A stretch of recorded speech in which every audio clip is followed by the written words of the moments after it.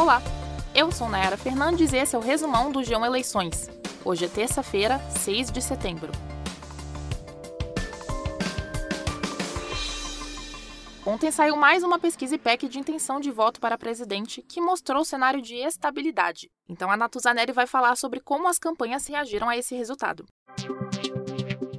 Oi pessoal, estou passando aqui para repercutir um pouco da pesquisa Ipec sobre a corrida presidencial. Bom, essa pesquisa, confirmando outras anteriores, tanto do Datafolha na semana passada quanto do próprio Ipec, mostrou um cenário de estabilidade nas eleições. Só que nós estamos a 26 dias do primeiro turno e essa estabilidade mostra um sinal amarelo piscando para a campanha de Bolsonaro. Hoje já houve uma mudança na orientação e, segundo essa orientação do QG de campanha pela reeleição, Bolsonaro tem que partir para cima nos programas eleitorais. Agora, isso significa que o presidente, ao partir para cima, pode cometer um erro e afastar eleitores que ele precisa conquistar com o objetivo da reeleição. Cito um, por exemplo, mulheres, que se preocupam muito com violência, se preocupam com instabilidade. Do outro lado da trincheira tem a campanha do ex-presidente Lula, que pretende manter a sua tática atual, ou seja, naquele programa maior do horário eleitoral, que vai ao ar na hora do almoço e também à noite, falar de vida real, falar da vida dos brasileiros e da economia. Já nas inserções, que são mais curtinhas, Lula vai continuar batendo em Bolsonaro. Só que tem uma tática nova incorporada à campanha de Lula desde ontem, que é ir atrás dos eleitores de Ciro Gomes.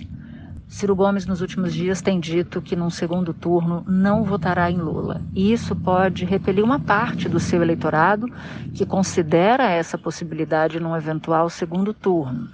Isso vai fazer com que o ex-presidente Lula mire esses eleitores para tentar liquidar a fatura da eleição ainda no primeiro turno. Isso, contudo, é bastante difícil, levando em conta que quando o Brasil não estava tão polarizado assim, Lula, mesmo quando tinha a máquina, ou seja, comandava o governo federal, não conseguiu se eleger no primeiro turno. Essa pesquisa Ipec mostrou Lula com 44% das intenções de voto, mesmo percentual da última pesquisa do Instituto do dia 29 de agosto. Bolsonaro, do PL, se manteve em segundo, mas oscilou um ponto para baixo e agora está com 31%. Ciro Gomes, do PDT, vem em seguida com 8%. Simone Tebet, do MDB, tem 4% das intenções de voto. Ciro e Tebet oscilaram um ponto para cima em relação à última pesquisa do Instituto e estão tecnicamente empatados, já que a margem de erro é de 2 pontos para mais ou para menos.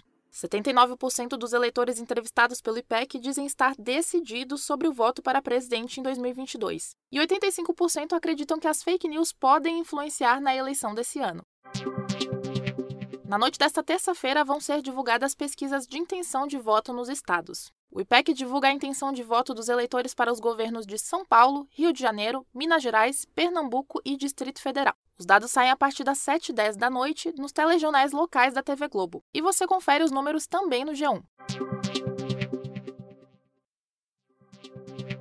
Nesta terça, o ex-presidente Lula se reuniu em São Paulo com a coordenação de campanha dele para definir as estratégias para as próximas semanas. O petista prometeu renegociar dívidas da população para acelerar o consumo, caso seja eleito. O presidente Jair Bolsonaro foi à missa em uma paróquia militar de Brasília, onde discursou. Ele disse que pede a Deus para que o povo não experimente o que chamou de dores do comunismo. Ciro Gomes, do PDT, falou em uma entrevista que, se eleito, vai revogar os decretos de Bolsonaro que facilitaram a compra e posse de armas. Simone Tebet participou de uma reunião na Associação Nacional dos Procuradores da República em Brasília. A candidata prometeu cumprir a lista tríplice para a escolha do procurador-geral em um eventual governo dela. A ministra Maria Cláudia Nery, do Tribunal Superior Eleitoral, rejeitou uma ação do PDT que questionava a participação de Jair Bolsonaro na festa de Peão de Barretos. O PDT disse que Bolsonaro transformou a festa em um showmício em apoio à candidatura dele e alegou que o candidato fez propaganda irregular. O argumento foi descartado pela ministra. Por 6 votos a 1, o Tribunal Regional Eleitoral do Rio barrou a candidatura de Daniel Silveira, deputado federal do PTB que tentava uma vaga no Senado. No ano passado, Silveira foi condenado pelo Supremo a 8 anos e 9 meses de prisão por atos contra a democracia. Um dia depois, Bolsonaro assinou um indulto e livrou o deputado da prisão. Os desembargadores que negaram a candidatura de Daniel Silveira entenderam que, mesmo com o indulto, o deputado perdeu os direitos políticos e, com isso, não pode concorrer a nenhum cargo por 8 anos. Silveira ainda pode ir ao TSE e recorrer da decisão. Mais de 697 mil brasileiros que moram em outros países vão poder votar para presidente nas eleições desse ano, um aumento de 39% em relação a 2018. Lisboa, Miami, Boston, Nagoya, no Japão, e Londres são as cidades que concentram o maior número de brasileiros autorizados a votar no exterior, segundo o TSE. E os pedidos para o voto em trânsito cresceram 278% em relação às eleições de 2018. Segundo dados do TSE, mais de 332.500 eleitores pediram para votar fora do seu domicílio eleitoral em 2022. O Resumão de Eleições está no ar de segunda a sexta no G1, no Globoplay, na playlist Caminho Diário do Spotify e também nos demais tocadores. Eu fico por aqui. Até amanhã!